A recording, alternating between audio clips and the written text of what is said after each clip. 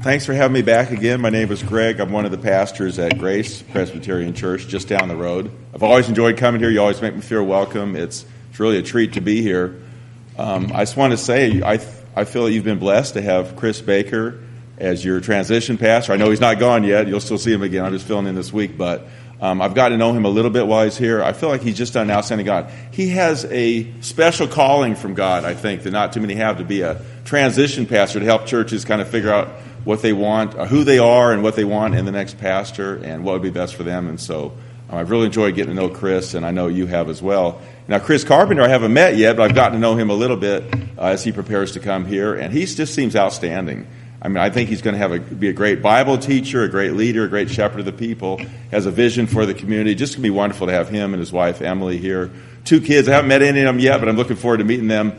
I guess you all have met him, or some of you have met him, but looking forward to meeting him when he gets here. He has a daughter with Down syndrome. I have a daughter with Down syndrome, so I'm excited to have that connection there. And their daughter, Shiloh, is going to be a blessing to you as well. The 1 Corinthians Chapter 12 says that the weaker members of the body are indispensable to the body of Christ. And so you're getting an indispensable member there in Shiloh and the entire family. So it's going to be wonderful to meet Chris and for you all to have him as your pastor here. I know you're going to help him and serve him well, and he's going to lead and serve well here as well. So thanks for having me back.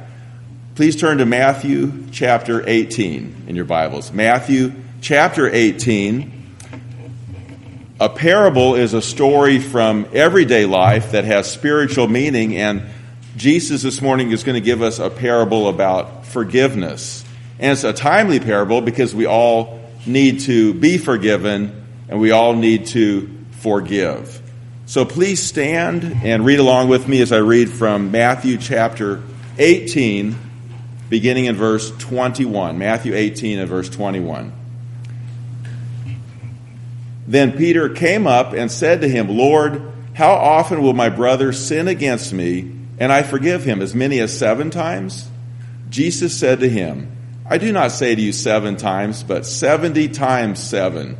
And some translations say 77 times. Therefore the kingdom of heaven may be compared to a king who wished to settle accounts with his servants.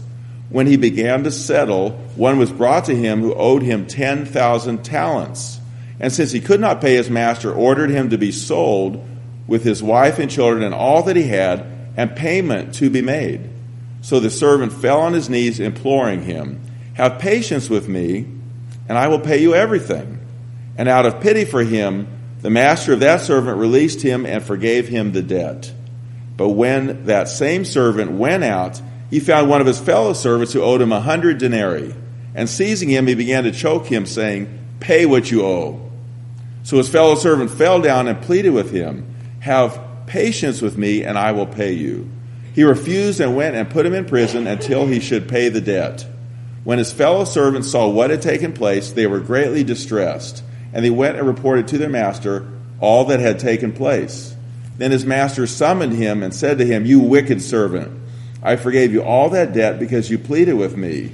And should not you have had mercy on your fellow servant, as I had mercy on you? And in anger his master delivered him to the jailers until he should pay all his debt. So also my heavenly Father will do to every one of you if you do not forgive your brother from the heart. Let's pray. Father, please use your word like a surgeon's scalpel this morning. Please open us up. Please remove the sin that is in us. And then please close us up so that we are now stronger to love and serve and obey you. Please change us by your word. We pray in Jesus' name, amen. Please be seated. Robert Louis Stevenson told the story of 2 sisters who lived in a single room together, and they had a falling out over a theological difference.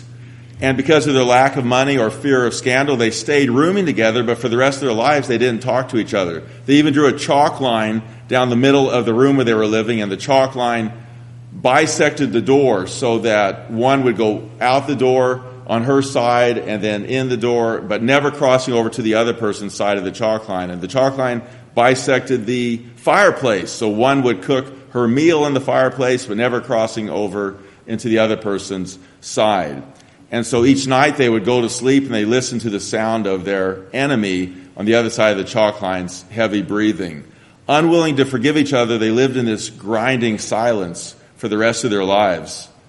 Lack of forgiveness is incompatible with being a Christian. Because God has forgiven us, we must forgive others. If we don't, we'll be miserable like the two sisters. We'll lose joy, we'll have damaged relationships, we'll carry bitterness into old age. It'll hurt us as much or more than it will hurt the person that we refuse to forgive. But it's hard to forgive when somebody has stolen from us or harmed us or spoken evil against us. But the Christian response is that we must forgive somebody who has wronged us rather than to seek revenge upon that person. Because God has forgiven us, we must forgive others. God has forgiven us. Peter gets us into this topic by asking a very good question in verse 21. Then Peter came up and said to him, Lord, how often will my brother sin against me and I forgive him? As many as 7 times? The rabbis of Jesus' day taught that 3 times was enough to forgive somebody. They wrote if a man commits a transgression the first, second, and 3rd time he is forgiven, the 4th time he is not. Peter's offer to forgive his brother 7 times was generous compared with the Jewish teaching of the day. But Jesus shocks everyone by replying that we must forgive a brother countless times, verse 22. Jesus said to him, I do not say to you 7 times, but 70 times 7. Or your translation might say 77 times. Jesus isn't setting an upper limit for forgiveness. He isn't saying you should forgive 490 times, then the 491st time not forgive. He's saying we must always be prepared to forgive when our brother sins and repents. We must forgive an unlimited number of times. And he reinforces this in Luke chapter 17 and verse 3. Jesus said, pay attention to yourselves. If your brother sins, rebuke him. And if he repents, forgive him. And if he sins against you 7 times in the day and turns to you 7 times saying, I repent, you must forgive him. So forgiveness must be the way of life for a Christian. If our brother sins and repents, we must forgive him. Why must we forgive our brother? Because God has forgiven us. Jesus illustrates this with a parable. Verse 23 says, therefore the kingdom of heaven may be compared to a king who wished to settle accounts with his servants. When he began to settle, one was brought to him who owed him 10,000 talents. So the servant in this parable was apparently a high-level administrator, like the governor of a province. He seemingly had or possibly had access to large amounts of money. Maybe he collected taxes for the king. But when the king settled his accounts, he found that this servant owed him 10,000 talents. 10,000 talents was equivalent to 375 tons of silver, or the purchasing power of 200,000 years of wages for the common worker. In today's terminology, the servant owed several $billion. It was an incomprehensible amount. The servant could not even begin to pay such a debt. Verse 25. And since he could not pay, his master ordered him to be sold with his wife and children and all that he had, and payment to be made. It was common in the Roman world that if someone couldn't pay his debt, that he would be sold into slavery to recover the debt. So realizing his fate, the servant pleaded for mercy, verse 26. So the servant fell on his knees, imploring him, have patience with me, and I will pay you everything. The servant didn't seem to understand that he could never repay the debt. It was too big, but he acknowledged his guilt. He humbled himself, he begged for patience, and he promised to try to pay back the debt. This response moved the king to pity, verse 27. And out of pity for him, the master of that servant released him and forgave him the debt. The king in this parable represents God. The servant represents all who have been forgiven by God. The mountain of debt represents the sin each of us owes to God, or represents the debt of sin each of us owes to God.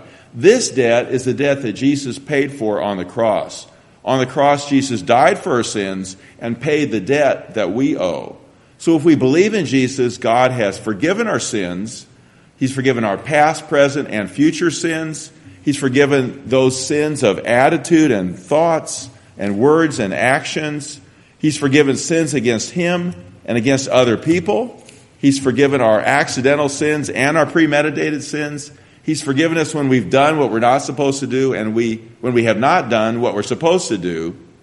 God has forgiven our incalculable sin debt because Christ paid the price for our debt on the cross. God canceled our debt in full. A few years ago, probably quite a few years ago, I was reading a newspaper article titled "Toddler's Reign of Terror Costs $2,300 in Repairs." And this was written a number of years ago, so we can probably triple the costs here in this newspaper article to bring it into modern times. But the article read, "At age 2, Robin Hawkins already is a home wrecker. When she is old enough to ask for an allowance, her father intends to show her a bill for $2,300 worth of family belongings she has destroyed in a 2-month rampage. It all started when Alice the cat went down the drain. I heard her saying, 'Bye-bye, Fluff Fluff, bye-bye,' her father said. I ran into the bathroom just in time to watch Alice the cat going down the toilet. Cost, $2.50 for the stuffed animal and $62.75 for the plumber. 1 week later, Teddy Bear was placed in the dishwasher on top of the heating element. Cost, $8 for Teddy Bear, $25 for smoke damage to the kitchen, and $375 to repair the dishwasher. When the Hawkins returned from a weekend trip, they opened the refrigerator, and inside it, everything was warm. The repairman found little magnetic letters in the vents. Cost, $3.50 for the magnetic letters, $120 for the ruined food, and $310 to repair the refrigerator. That evening, we sat down to watch TV. When I turned it on, everything was green," Hawkins said. Robin had twisted the fine-tune so far that it broke inside. Cost $115 to repair the television. The next day, Robin's mother went to pick up her husband at work. Robin was sleeping in her safety seat, so Mrs. Hawkins decided to leave her while she ran in to get him. She put the keys in her purse and left the purse in her car. Robin drove the car about 400 feet before running into a tree. Cost $1,029.52 to repair the car. Robin also has lifted $620 out of the cash register at a supermarket, drilled 50 holes in the walls of a rental property owned by her parents, and painted walls with nail polish. When the Hawkins returned from grocery shopping one afternoon, they parked the car halfway in the garage and decided to keep Robin strapped in her safety seat while they unloaded the groceries. Then they heard a loud grinding noise. Robin had locked herself in the car and was pushing the control button to the electric garage door and bouncing it off the hood of the car. Total bill to be presented to Robin when she's old enough to ask for an allowance, $2,300. So Robin's parents had itemized the damages from Robin's 2-month rampage, and they were prepared to present a bill to her when she was old enough to pay it. If God itemized our sin damages, the list would be a mile long. The amount of debt that we owe would be incalculable. We'd never be able to pay it. And God has itemized our sin debt, but He's nailed it to the cross and He's canceled our debt. Colossians 2:13 says, "And you who were dead in your trespasses and the uncircumcision of your flesh, God made alive together with Him, having forgiven us all our trespasses, by canceling the record of debt that stood against us with its legal demands. This He set aside, nailing it to the cross." God nailed our record of sin to the cross, canceling it. So the total bill that we owe God for our sins when we believe in Jesus is zero. God has forgiven us. We don't have to pay. Because Jesus paid it all, and because God has forgiven us, we must forgive others. The forgiven servant in Jesus' parable did exactly the opposite in verse 28. But when that same servant went out, he found one of his fellow servants who owed him 100 denarii. And seizing him, he began to choke him, saying, "Pay what you owe." A denarius was equal to a day's wage for a common worker. 100 denarii in this parable is equal to about 4 months' wages, or several $1,000s by today's standards. It's a sizable amount, but it's a pittance compared to the billions that the first servant had been forgiven. The first servant was appalling in his treatment of his fellow servant. He had been forgiven much, yet he was cruel in his violent treatment of the servant who owed comparatively little. And notice the words of the second service, verse 29. So his fellow servant fell down and pleaded with him, "Have patience with me, and I will pay you." The second servant uses almost the exact same words in begging for patience that the first servant had used with the king back in verse 26. So if we are reading this parable for the first time, we expect the first servant to show the same compassion and grace to his fellow servant that he had received from the king. Instead, he treats the second servant despicably. Verse 30. He refused and went and put him in prison until he should pay the debt. Painful though it may be, Jesus wants us to identify with the first servant, the unforgiving servant. He wants us to say, I am the first servant. I owe an immeasurable debt to God. All my debt, vast and unpayable, he has forgiven me out of his pure mercy. How will I now respond to my fellow debtors? Thinking about the vastness of God's mercy will inspire mercy in us. Because God has shown us mercy, we must show mercy to others. Because God has forgiven us, we must forgive others. Failure to forgive will provoke God's anger. Verse 31. When his fellow servants saw what had taken place, they were greatly distressed, and they went and reported to their master all that had taken place. Then his master summoned him and said to him, You wicked servant, I forgave you all that debt because you pleaded with me. And should not you have had mercy on your fellow servant as I had mercy on you? And in anger his master delivered him to the jailers until he should pay all his debt. Because the forgiven servant had failed to show the same forgiveness to his fellow servant, the master delivered him to the jailers until his debt had been paid. The servant will be tortured until he pays back all his debt, which he can never do because of such a huge amount. Jesus now summarizes this parable with a frightening warning in verse 35. So also my heavenly Father will do to every one of you if you do not forgive your brother from your heart. Those who profess to be Christians, those who claim to have been forgiven, yet live lives characterized by an unforgiving spirit, demonstrate that they've not truly received God's forgiveness. It's part of the character of a Christian to forgive as we have been forgiven. Refusal to provide forgiveness to others demonstrates that God's forgiveness has not been received. John Wesley, when he was serving as a missionary to the British colonies in America, was having a terrible time with a particular General Oglethorpe, who was noted for his pride and unbending nature. In a particularly proud moment, Oglethorpe said, I never forgive. And Wesley replied, Then I hope, sir, you never sin. Wesley knew that if we pride ourselves on never forgetting a wrong, if we make an unforgiving spirit of virtue, then we're demonstrating that we ourselves have not been forgiven. James 2:13 says, For judgment is without mercy to one who has shown no mercy.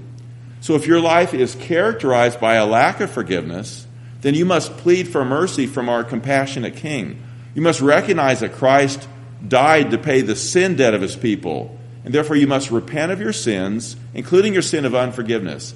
Ask God to forgive you, trust in Jesus alone to pay your debt of sin, and ask him to give you power to forgive as you've been forgiven. By God's power, we can begin to live lives that are characterized by forgiveness. And while we're thinking about forgiveness, I want to answer some questions now that you might be asking. First question, what does our forgiveness of others look like? It means when we forgive others that we will let go of the desire to make someone pay for his or her offense against me. I put a little quote from the Puritan Thomas Watson in your bulletin insert. Why don't you look at your bulletin insert? It says, Puritan Thomas Watson, we forgive others when we, and he lists several things that will characterize what forgiveness of others looks like. It's really helpful, and I modernize the language from the Puritan days. We forgive others when we avoid seeking revenge, when we will not do our enemies harm, when we wish well to our enemies, when we grieve at their troubles, when we pray for them, and when we seek reconciliation with them, and when we are willing to help them. So even if we've spoken words of forgiveness to someone, we haven't fully forgiven that person until we've gotten rid of plans to harm him, replacing them with plans to help him if needed, to pray for him, and to reconcile with him. So keep Watson's quote there in front of you what forgiveness looks like, because these attitudes and actions will demonstrate a forgiving heart. Second question, what if our brother's repentance doesn't seem to be sincere? I know there's many times if somebody's asked you forgiveness and you've said or thought, well, you're not even sincere in what you're asking. So here's what you must do. You must let go of the desire, first of all, to make the offender pay for the offense. And also realize that we can help someone by forgiving him. We all sin daily. We all need forgiveness. And it's hard to ask for forgiveness. And you know that when you've asked for somebody to forgive you and they said, no, I'm not going to forgive you, it's demoralizing. So maybe forgiving a brother will encourage him and will give him hope to turn to God himself in true repentance for sin and to trust in Christ. I heard about a young man in a print shop. He worked in a print shop and he used some of the printing equipment to make something for his own personal use. He wasn't a Christian.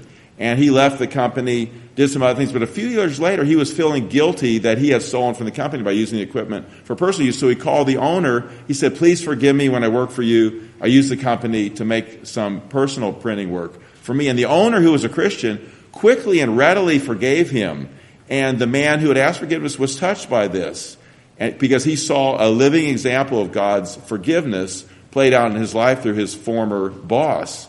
And so by being forgiven and seeing Christian forgiveness in action, the man himself connected to God on a deeper level because of the forgiveness that he had received. And our forgiveness may have the same effect on somebody else. By modeling the forgiveness that God gives us by forgiving another, we might be able to help another to draw near to God himself.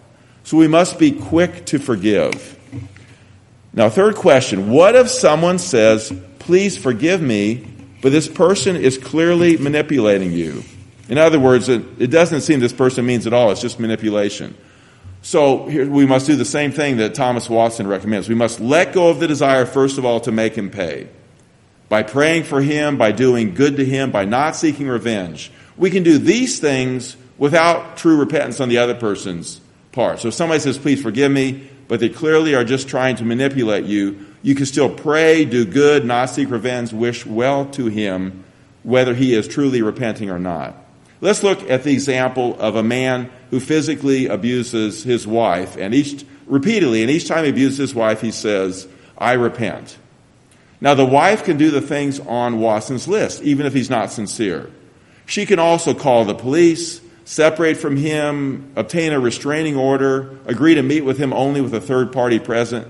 In other words, she can forgive while prescribing painful consequences for him and protection for herself.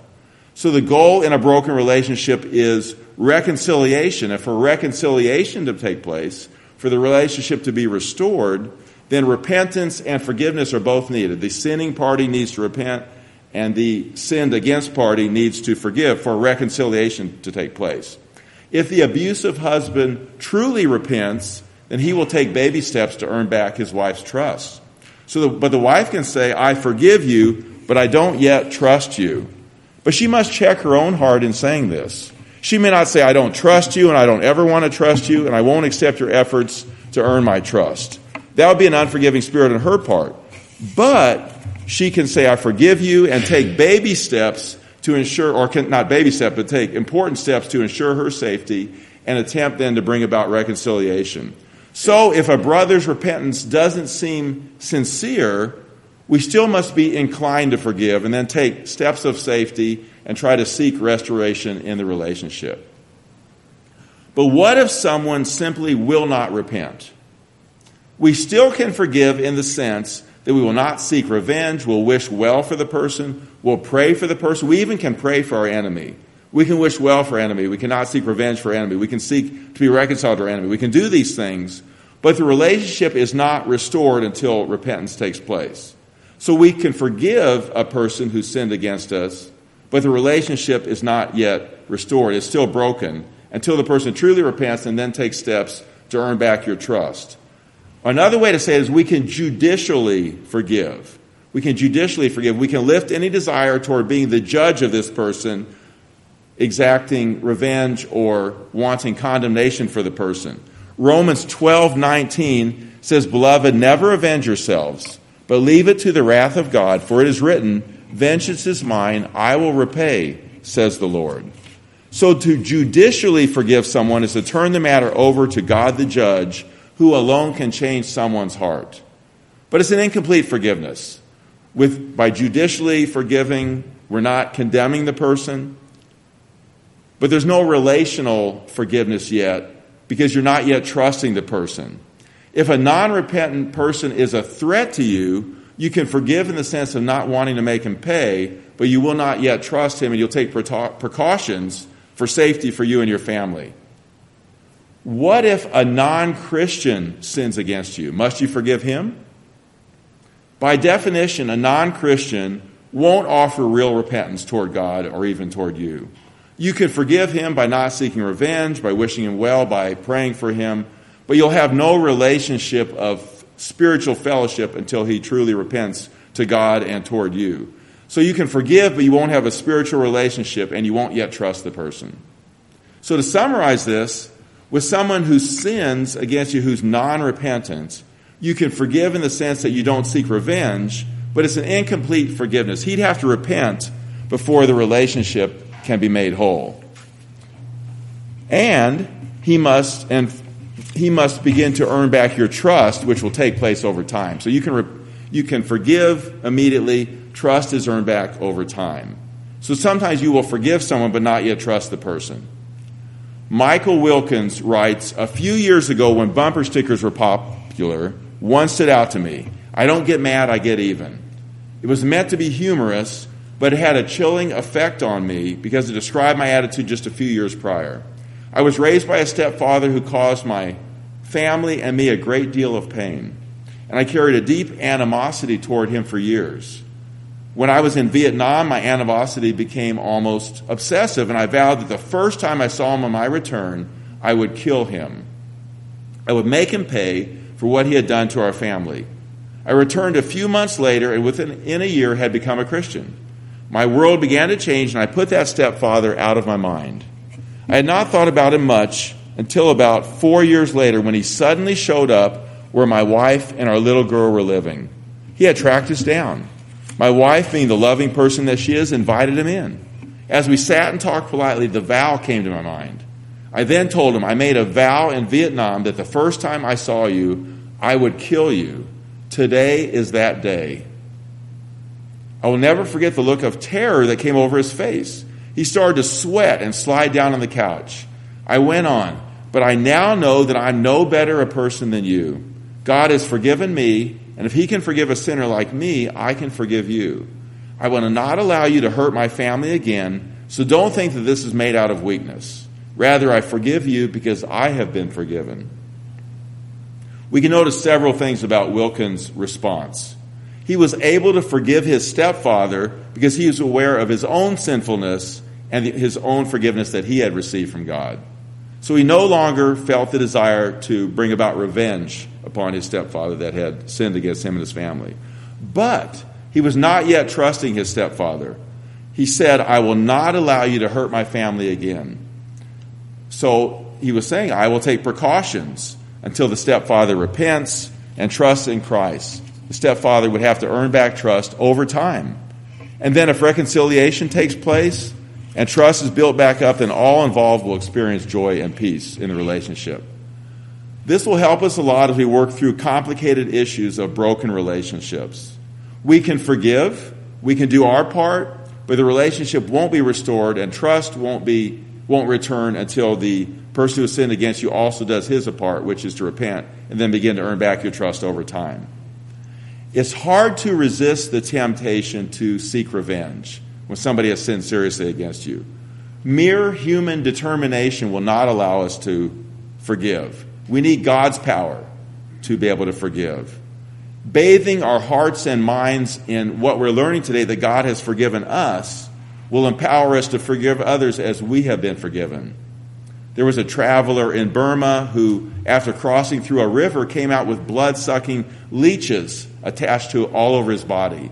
And his first impulse was to rip those tormentors out of his flesh, but his assistant who was traveling with him said, no, if you rip them out, then parts of the leeches will stay in you and the poison will get into your system. She said, no, let me prepare an herbal bath for you. You will bathe in the bath and the leeches will fall off. So the traveler sat in the herbal bath.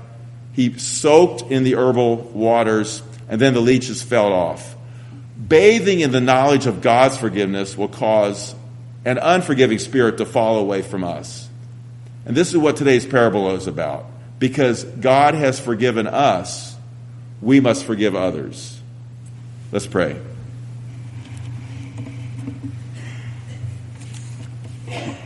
Gracious Father, we are amazed by the forgiveness you've given us. As far as the east is from the west, you have removed our transgressions from us. And Father, we want to forgive as we have been forgiven. We have been sinned against in small ways, but also in large ways, in heinous ways. And Father, by our own power, we do not have it within us to forgive those who have sinned seriously against us. We ask that you would give us this power as we are bathed this morning in this knowledge that you have forgiven us. Please enable our unforgiveness to fall away so that we might forgive others. Father, I pray for particular relationships that are broken within this congregation or with somebody here today, with somebody outside the congregation. Father, it is so hard to forgive. I ask that you would, by your power of your Holy Spirit, enable the person who has been sinned against to forgive.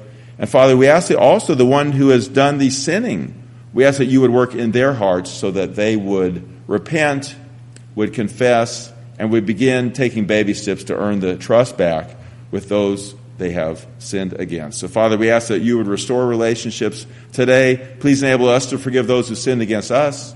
Please enable us to repent of the sins that we have committed against others. Please restore relationships by your power. We pray in Jesus' name. Amen.